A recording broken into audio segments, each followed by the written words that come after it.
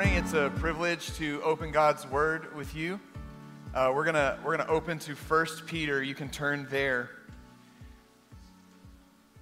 When was the last time you said, "That's just what I needed"?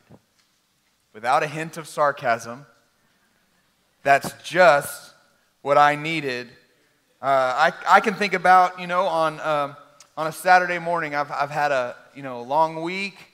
It's been a busy week, getting a lot accomplished, and you wake up and there's a Saturday morning and it's cool outside, and I get to watch my 6-year-old play soccer. And 6-year-old soccer is the best. It's just the herd ball, just kind of moving around. It's awesome.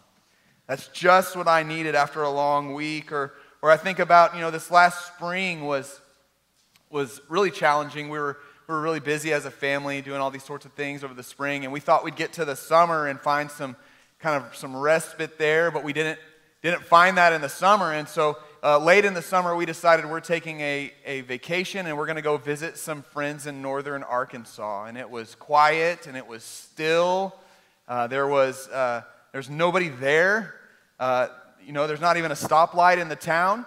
We were sitting at a stop sign, and somebody drove by, and my friend said, "Hey, we had a traffic jam. There's one car." We left that week thinking, man, that's just what we needed. I think about this summer. It was hot for several days in a row, and it never rained, and my yard was struggling. It was really struggling. I did, within the city ordinance, I did everything I could to keep that thing alive. I tried different sprinklers. I tried different strategies to try to keep my grass going, and still it was looking pretty rough. I'm sure you understand. My yard was looking rough over the summer, and then all of a sudden, out of nowhere, in August, it poured down rain. And there was like a I don't know, a 2-week span where there was a chance of rain every single day. And my yard went from looking kind of rough to overnight, it was awesome. It went from Sahara desert to tropical jungle overnight. It's like my yard was saying, that's just what I needed. Good try with your sprinkler, but really what I needed it to rain. That's just what I needed. There's a large group of people in this room, and we're all different things going on. But one of the things that unites us is that every single person in this room has experienced pain. Maybe your hurt happened a long time ago and you still bear the scars of that pain. Or maybe you're walking through it right now. And I know just a few stories of people in our congregation who are walking through significant difficulty right now. And so hurt is something that unites all of us in this room. And I think as we look at 1 Peter together, I think what the apostle has for us is like rain on a broken, cracked, dry ground. Many of your souls, your hearts are broken and cracked and dry. And what Peter offers us is hope for the hurting. And that's what we're going to be looking at together. 1 Peter chapter 1 is where we're going to be for the entire month, just the one chapter for the entire month. I invite you, I want to challenge you over the next several weeks to read 1 Peter chapter 1, just the one chapter, once a week. So at the end, you will have read it like 5 times, okay? So just read that, let it sink into your soul, and we can study this together. This morning, we're just going to look at the first 2 verses of 1 Peter chapter 1, and we're going to discover how Peter offers hope to the hurting by telling them to remember who they are, to remember how they got there, and to receive God's gift. So let's look together. I'm going to read these 2 verses. Peter writes this: Peter, an apostle of Jesus Christ, to those who are elect exiles of the dispersion in Pontus, Galatia, Cappadocia, Asia, and Bithynia, according to the foreknowledge of God the Father, and the sanctification of the Spirit, for obedience to Jesus Christ, and for sprinkling with his blood, may grace and peace be multiplied to you. Father, as we look at your word, I pray that you would use it to encourage us, to mend our hearts, to prepare us to walk through these days with you. And I pray you do it in Jesus' name. Amen. Well, as we look at these two verses can be organized into three different parts. The first part that kind of organizes us is author. Peter identifies himself as the author of this letter. Peter, an apostle of Jesus Christ. So it's not just any Peter, it's Peter, the apostle of Jesus Christ. This Peter was the man who spent 3 years of his life with Jesus. He was a man that was like many of us. He owned a small business. He was married and everything. He was kind of minding his own business, and then he met Jesus, and that changed everything for him. And he spent 3 years of his life with the Lord Jesus. You know, the Lord Jesus had many, like a multitude that followed him, and he had several disciples, dozens of disciples, and then he had the 12 apostles. But within those 12 apostles, he had like 3 senior leaders, 3 guys that he was particularly close to. And these 3 guys were privy to some moments that not everybody else was. One of those moments was the transfiguration. When Jesus was transfigured before their eyes, he was up on a mountain, and the Lord Jesus had a conversation with Moses and Elijah about his crucifixion and his resurrection. There were only 3 other people there. It was James and John, they were brothers, and then there was Peter. Peter was there when Jesus was betrayed, when Jesus was arrested. Peter was there when Jesus was on trial. He was there when Jesus was crucified. He saw Jesus die. Peter saw Jesus placed into the tomb. And Peter was the first of the apostles to the empty tomb. The first ones to see it, it was the women. They were there first, and they saw it. And the angel of the Lord spoke to the women, and the angel told the women, "Go tell the disciples that the Lord Jesus is alive. Go tell the disciples and Peter." It's like Peter has this special place of leadership. And in John's gospel, it says that when they get this news that the Lord Jesus is alive and he's not in the tomb, John says, "Me and Peter made a run for it, but Peter's faster than me." And Peter got there first. So Peter is a leader in the early church. He preaches his first sermon at Pentecost, and 3,000 people get saved on that day. He lives out the remainder of his life as a kind of pastor, but not a pastor of one church, but as an apostle with this authority over all the churches. And he writes 2 letters, 1 Peter and 2 Peter. And he gives them to the church, and he writes with authority. He has authority because he is an apostle. He was somebody who saw the Lord Jesus, saw his life, saw his death, saw his resurrection, and then the Lord Jesus called him out and commissioned him as an apostle of the church. So he writes with authority. Now, one of the things that I love best about God is that he uses broken and wounded and messed up people to accomplish his global goals. And that's Peter, you know. Peter is somebody who is constantly putting his foot in his mouth. He's constantly acting rashly. But one of his biggest problems was that Peter seems to deal with this fear of man. I think about the story when Jesus is arrested in the garden. Peter had just told Jesus, "Hey, if it's going down, I'm ready to die for you." And now they're in the garden and it's going down. Peter reaches for his sword and Jesus says, "Not that way." And then Peter makes a run for it, doesn't he? And now Jesus is on trial. It's not going down the way Peter thought it would go down. And now Jesus is on trial and they say, "Hey, aren't you one of the guys that was with Jesus?" And what is Peter's response? "I don't know him. It's not me. You got the wrong guy." 3 times he denies that he even knows Jesus. Why? Because Peter feared man. Peter feared the pain that was to come if he associated himself with Jesus. This is Peter.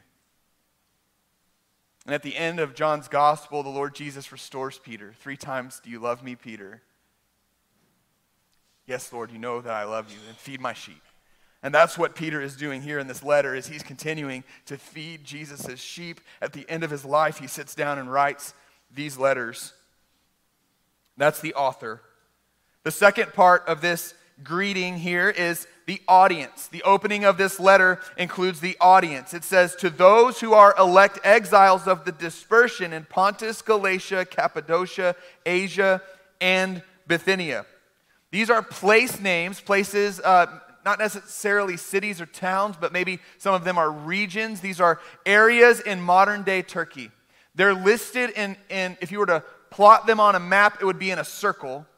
And it's in a circle for a few reasons. One is that's just a good way to remember how they go and to remember them all. It's also the likely route that a courier would bring this letter. So he's writing to churches in multiple places, so this letter had to be taken from one place to another. So he would follow this route in a circular fashion. And what this explains to us is that 1 Peter is what we would call a circular letter. A circular letter is a letter that, yes, it's written to a certain people at a certain time, but it's not only intended for those certain people at that certain time, but rather it applies to all churches everywhere. And so while Peter is writing to these specific people, he's also writing to us.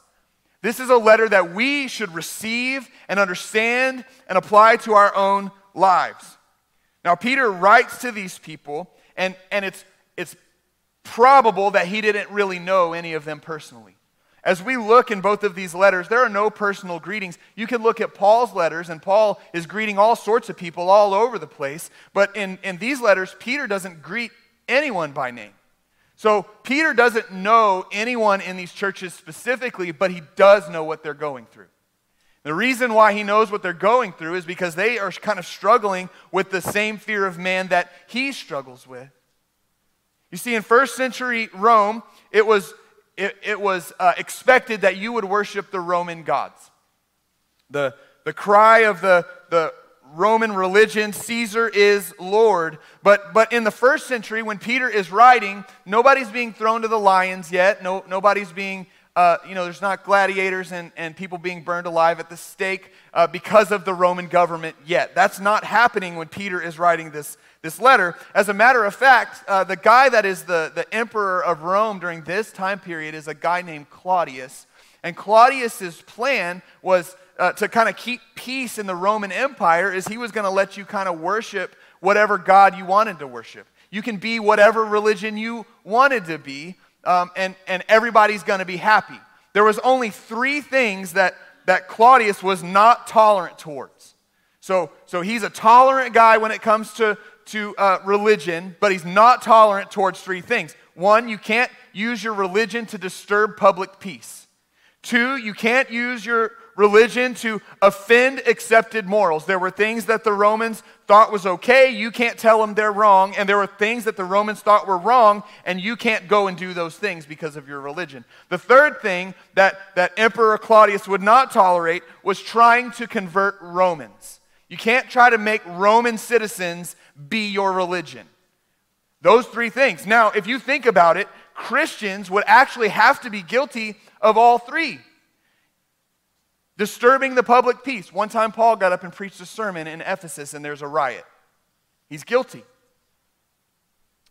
Offending accepted morals. There are things that the Roman culture and society would do that Christians just can't be a part of, and you would have to speak against as a believer in Jesus. Refuse to do those things. There were things that Christians would do that the Romans thought was wrong, and so there was this idea of offending accepted morals.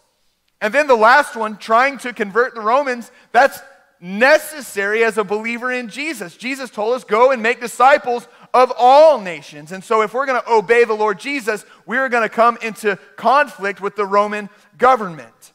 And so Christians were considered to be a menace.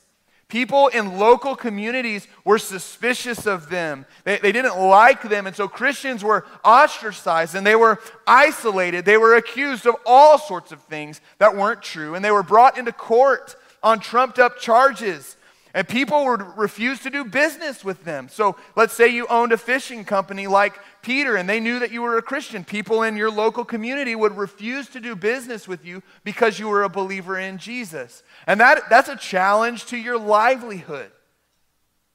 And so these Christians in the first century Rome, their temptation was to say, you know what, it would be a whole lot easier if I just weren't a Christian. It would be a whole lot easier for me if I could just go along with what everybody else is doing. Why do I always got to do these certain things? It would be easier if I would just be like everybody else. And so they dealt with this fear of man, this pressure to compromise. Maybe I can still call myself a Christian, but these things over here I'm not going to do so that I can kind of fit in with everybody else. They felt this pressure, this fear of man, this fear of pain in my life. We don't want that. And you and I, we understand that temptation, right? We don't want to offend anybody. We don't want to stand out. We don't want to be different. We want people to like us. And so the temptation is to compromise. After all, nobody wants to feel pain. So what we do is we look for opportunities, we look for chances that we have to kind of dodge pain. We don't want to hurt. No one wants to hurt.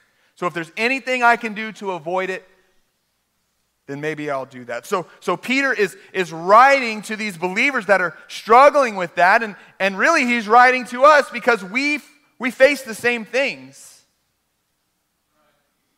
That's the audience. And then third, we have the greeting.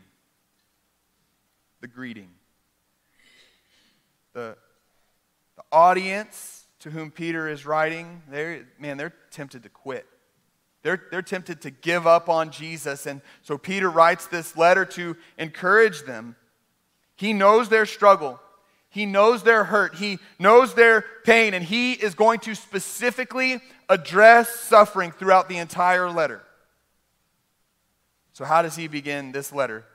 He begins this letter in 3 ways. There are 3 parts to this greeting. The first one is this: remember who you are.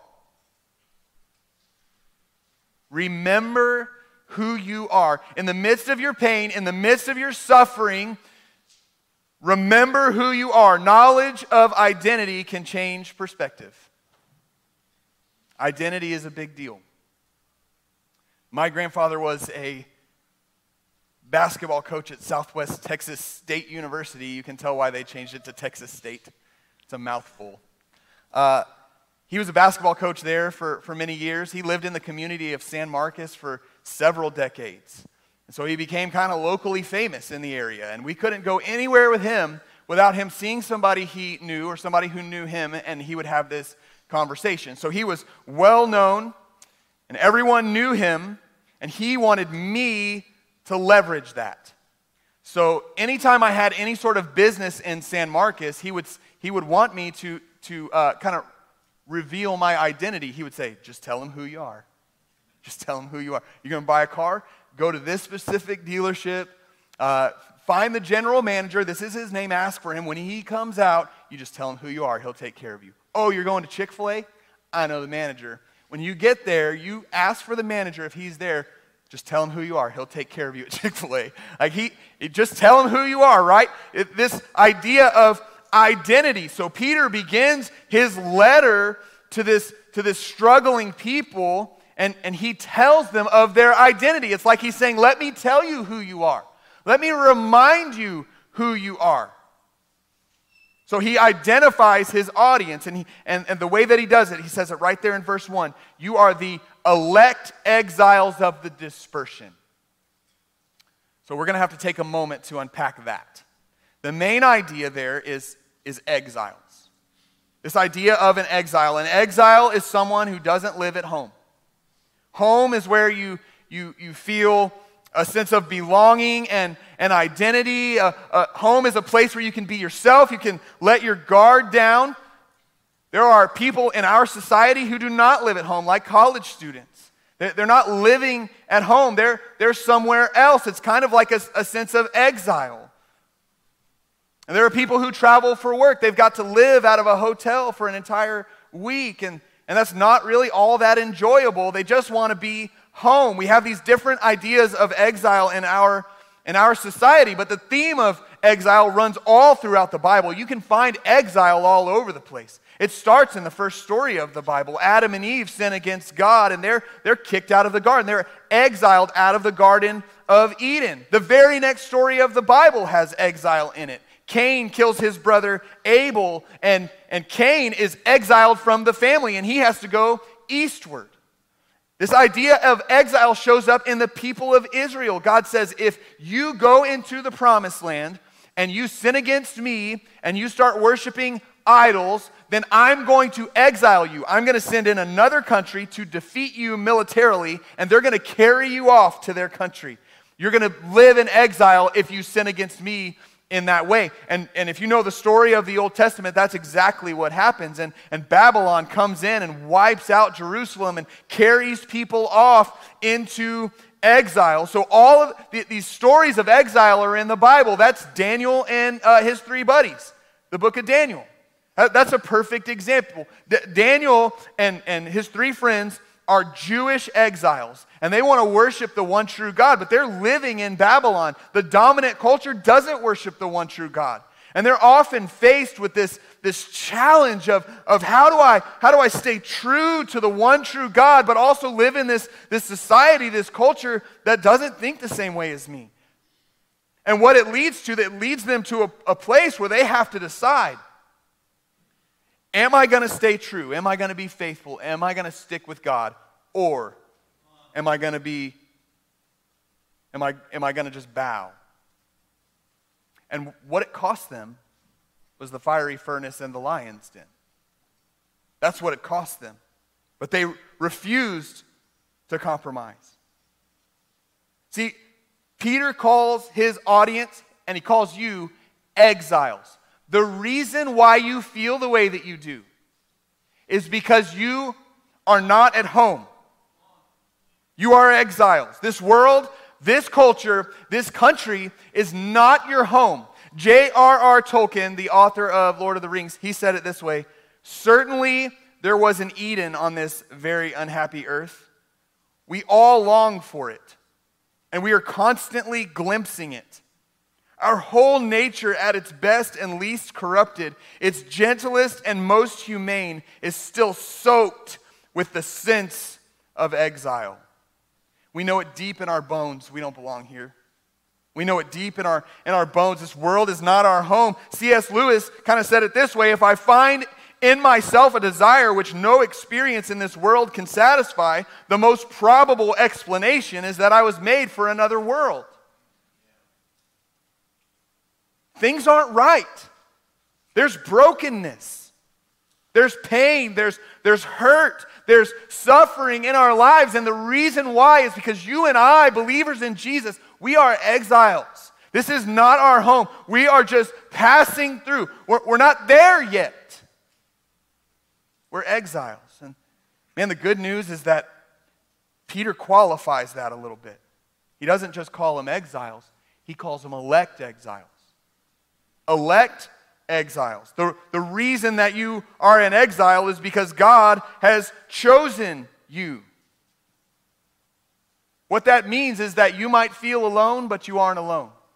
It means that you might feel rejected, but you aren't rejected. You are chosen by the God of the universe. I love the way that Moses describes the people of Israel and their special relationship with the Lord. He says it this way in the book of Deuteronomy. He says, do you want to know why the Lord has chosen to set his love on you? Do you want to know why? It's not because you're the biggest. It's not because you're the most powerful or the most good-looking or the richest. That's not why the Lord has chosen to set his love on you. It's not because you're the smartest. Do you know why? It's because he wanted to. That's why. He picked you because he wanted to pick you. You are elect exiles. Can you feel the weight of that in your own life? You might feel rejected, but you aren't. You might feel alone, but you aren't. The God of the universe loves you and has chosen to receive you. So remember who you are. Remember who you are. The next part of this greeting, remember how you got there. Not only remember who you are, but remember how you got there. There was a study that showed 42% of people who get lost on a hike is because they left the trail. They somehow, for one reason or another, they got off the trail. They were headed to a destination, but they got off the trail to go do something else, and now they're lost. If they could only remember how they got where they got, they could get back on the trail and they'd be back on their way to their journey. And so what Peter is doing here is he's saying, look, we got to get back on the pathway. We got to remember how we got where we got. Not just remember who you are, but remember how you ended up here in the first place. And so he structures in verse 2, he structures these next three phrases according to the Holy Trinity. I don't know if you noticed that or not. Father, Son, and Spirit are all present in verse 2. First he says, according to the foreknowledge of God the Father. Because of the foreknowledge of God the Father. You see, the Father foreknew. Now that can be a confusing statement to make, and we could make some assumptions on what that means. And there are some that would say, well, all that can mean is that God knew ahead of time. God knew about this, and He knew about you ahead of time. He knew the facts of the situation beforehand. And that's certainly true. God did know the facts of who you are, who you would be, what you would be walking through, your pain, your hurt. He knew the facts ahead of time, yes. But that's not all that means. The way the Bible uses the word foreknow actually uses it more than just a knowledge of facts. It's actually a knowledge of a person, an intimate relationship, a decision, a choosing of a person in advance. Peter uses it that way in verse 20 of chapter 1, that Jesus was foreknown before the foundation of the world. It's not just that he knew about Jesus, it's that he knew him before the foundation of the world. He appointed him before the foundation of the world. So the Father foreknew. Here's what that means. God has initiated his relationship with you. God initiated it. The way Jesus says it is, you did not choose me. I chose you. And really what he means is I chose you first, and then you chose me. But I initiated this relationship with you. What Peter is explaining to us is simply this. The Father has decided ahead of time, I'm going to set my love on these people. I love these people. I choose these people. The Father foreknew. And then it says that the Spirit sanctified. In the sanctification of the Spirit sanctified, the Spirit consecrated. This word sanctification, it can be a challenging word for us as well because it means a couple of things.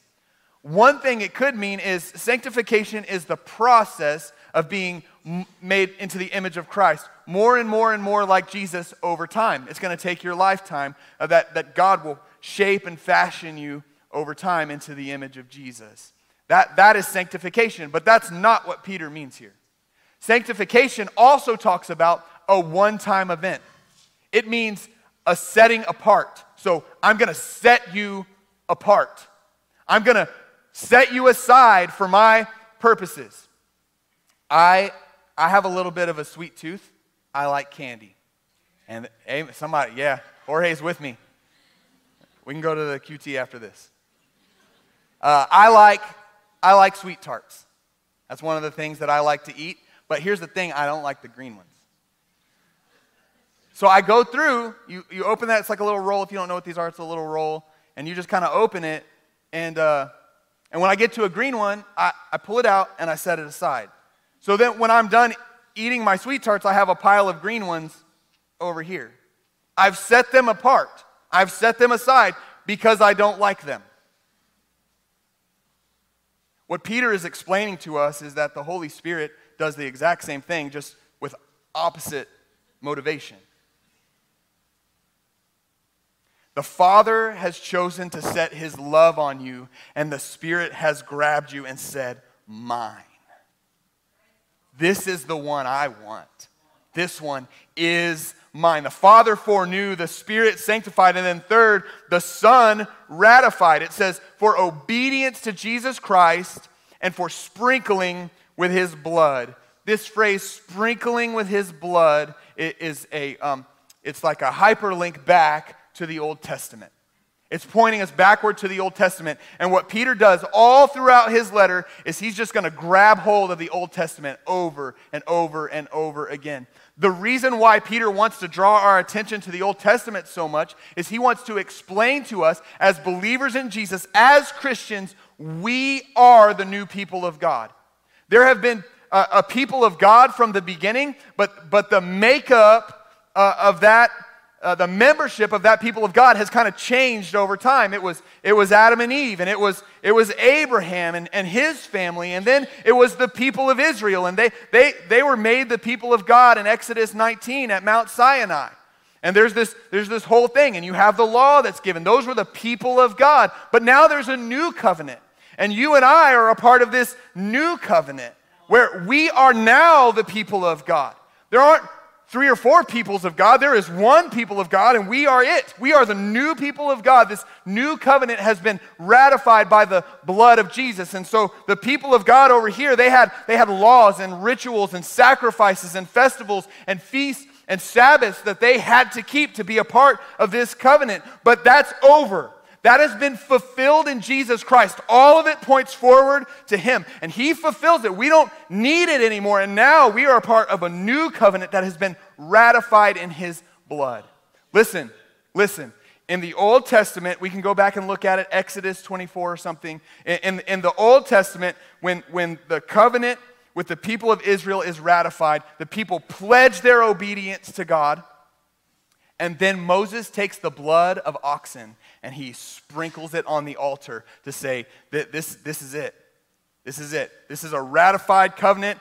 It is assured. This is what we will be doing. But then we get to the New Testament. And Peter says it's not the blood of oxen that was shed and sprinkled to ratify this new covenant. No, it was the blood of Jesus Christ, the Son of God. So if you thought the blood of oxen was powerful, well, just you wait and see what the blood of the Son of God can do. The promise that God has made to us is ratified with the blood of Jesus. Your future is secure because Jesus' blood assures it. The Father foreknew, the Spirit sanctified, and the Son ratified with his own blood. Look, we don't have to travel too far. We don't have to think too far outside the box to see how all of this applies to us. Because if we're going to follow Jesus, we should expect pain and hurting. We should expect the world to not understand us. We should expect them to not like us. We should expect them to exclude us, to leave us out, to call us names, to accuse us of things that are not true. Students, it is hard. It's hard because you're alone and you feel alone. It's hard. But this is who we are. This is who we are. This is who we have been made to be. And the pressure for us is to compromise. And it's not just with our society, but it's with any sort of hurt that comes in our life. When life hits us in the face, when times get hard, it is a challenge to faith. Do I believe God or not? Am I with him or not? Well, what hope do we have?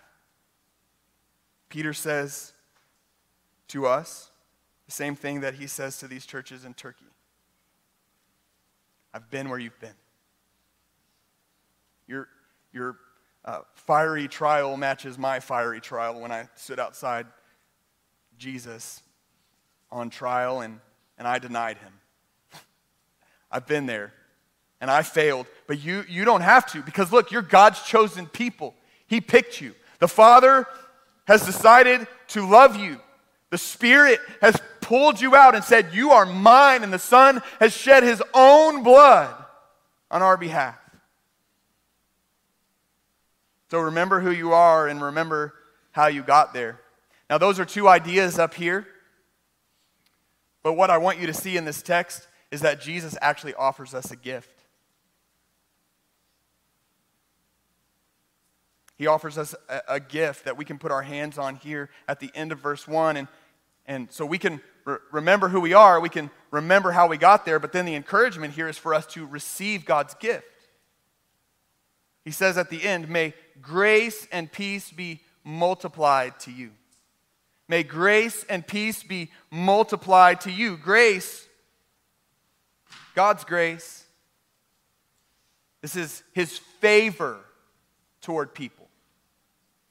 This is his decision to like people and to pour out blessing and to ensure the good of people. Even though they don't deserve it, he still chooses to love us. This is God's grace. God's peace is the sense of wholeness and well-being.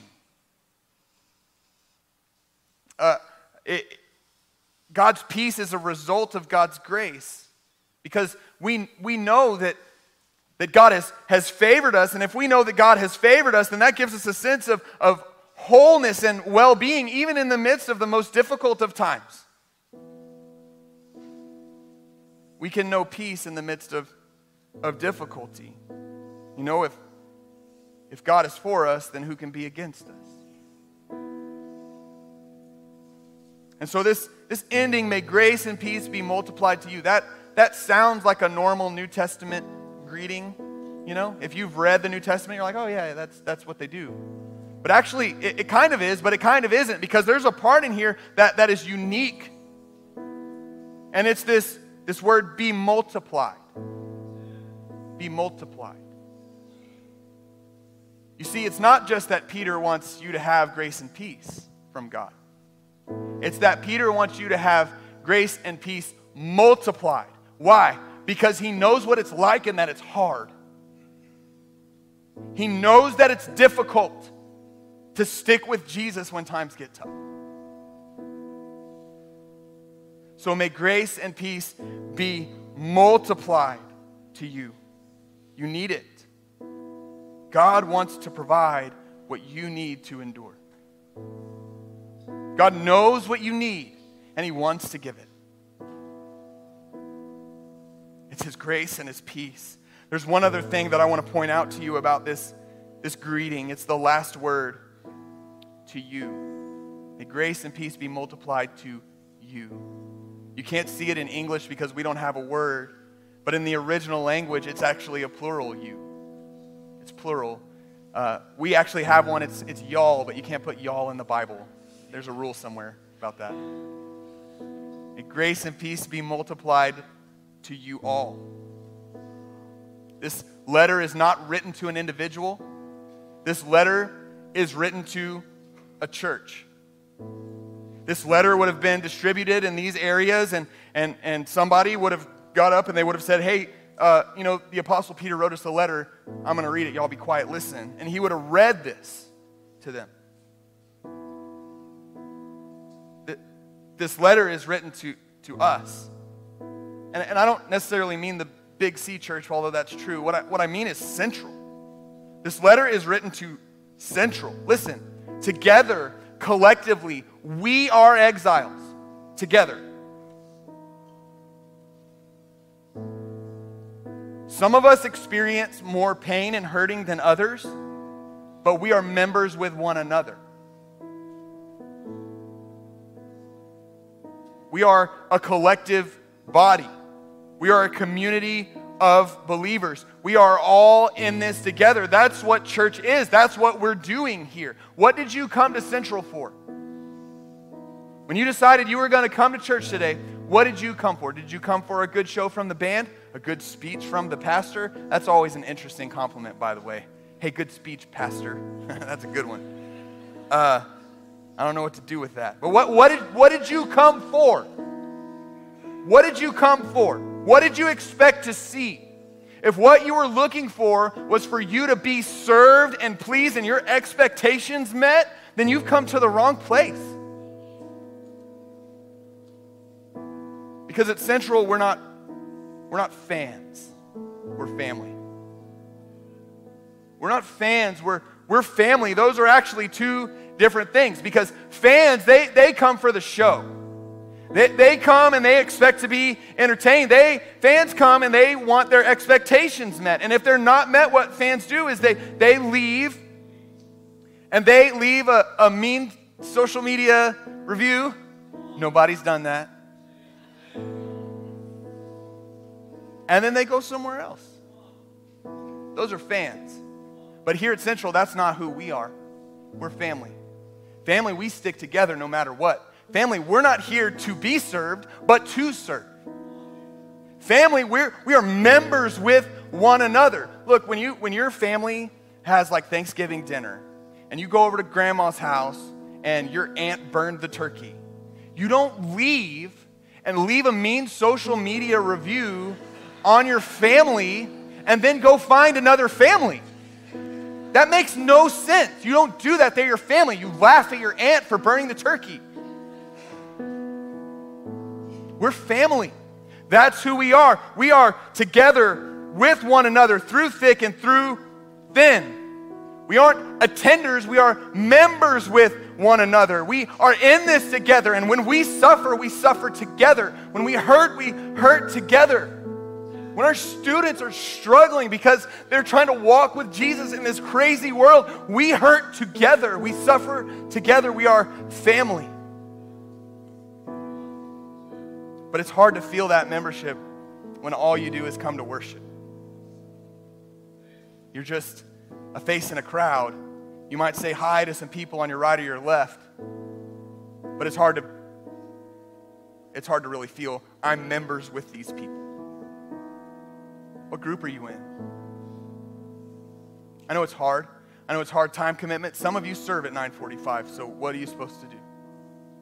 But what group are you in? That's how you can know others and be known by others. That's how you sense membership with others. That's who you suffer with. That's who you rejoice with. What group are you in? And we have a great opportunity coming up in a couple of weeks. ABF Block Party is coming. During the ABF hour, right out here, we're going to have all of our groups set up. You're going to learn more about that. But that's a great opportunity to go around and see other groups. And if you're not plugged into one, that's a great chance to find one. To be members with one another. What group are you in? We are family. Look, where are you serving? We are family with one another. We are serving. People in their families have jobs they do. Somebody cuts the grass. You know? Somebody does the dishes. Somebody makes dinner. Somebody cleans up after dinner. Hopefully that's not all the same person. You know? But we have places that we serve in our family. Where are you serving? We have all kinds of places that you can serve at this church. One of our places that really needs help is preschool. They really need help in our preschool. And I know many of you have served there before, and maybe you feel like your time is done there, and I understand that. But our family has a need, and we need to rise up and meet that need. Where are you serving? We are members with one another. When we are hurting, everybody is hurting. We are elect exiles. So listen, are you weary? Are you tired? Are you tempted to quit on Jesus? Because it's just too much. I just want to be like everybody else. Are you troubled? Are you disturbed? Are you in pain? Are you hurting? I want you to listen how Peter kicks off this whole letter to you. To those who are elect exiles of the dispersion, according to the foreknowledge of God the Father, in the sanctification of the Spirit, for obedience to Jesus Christ, and for sprinkling with his blood. May grace and peace be multiplied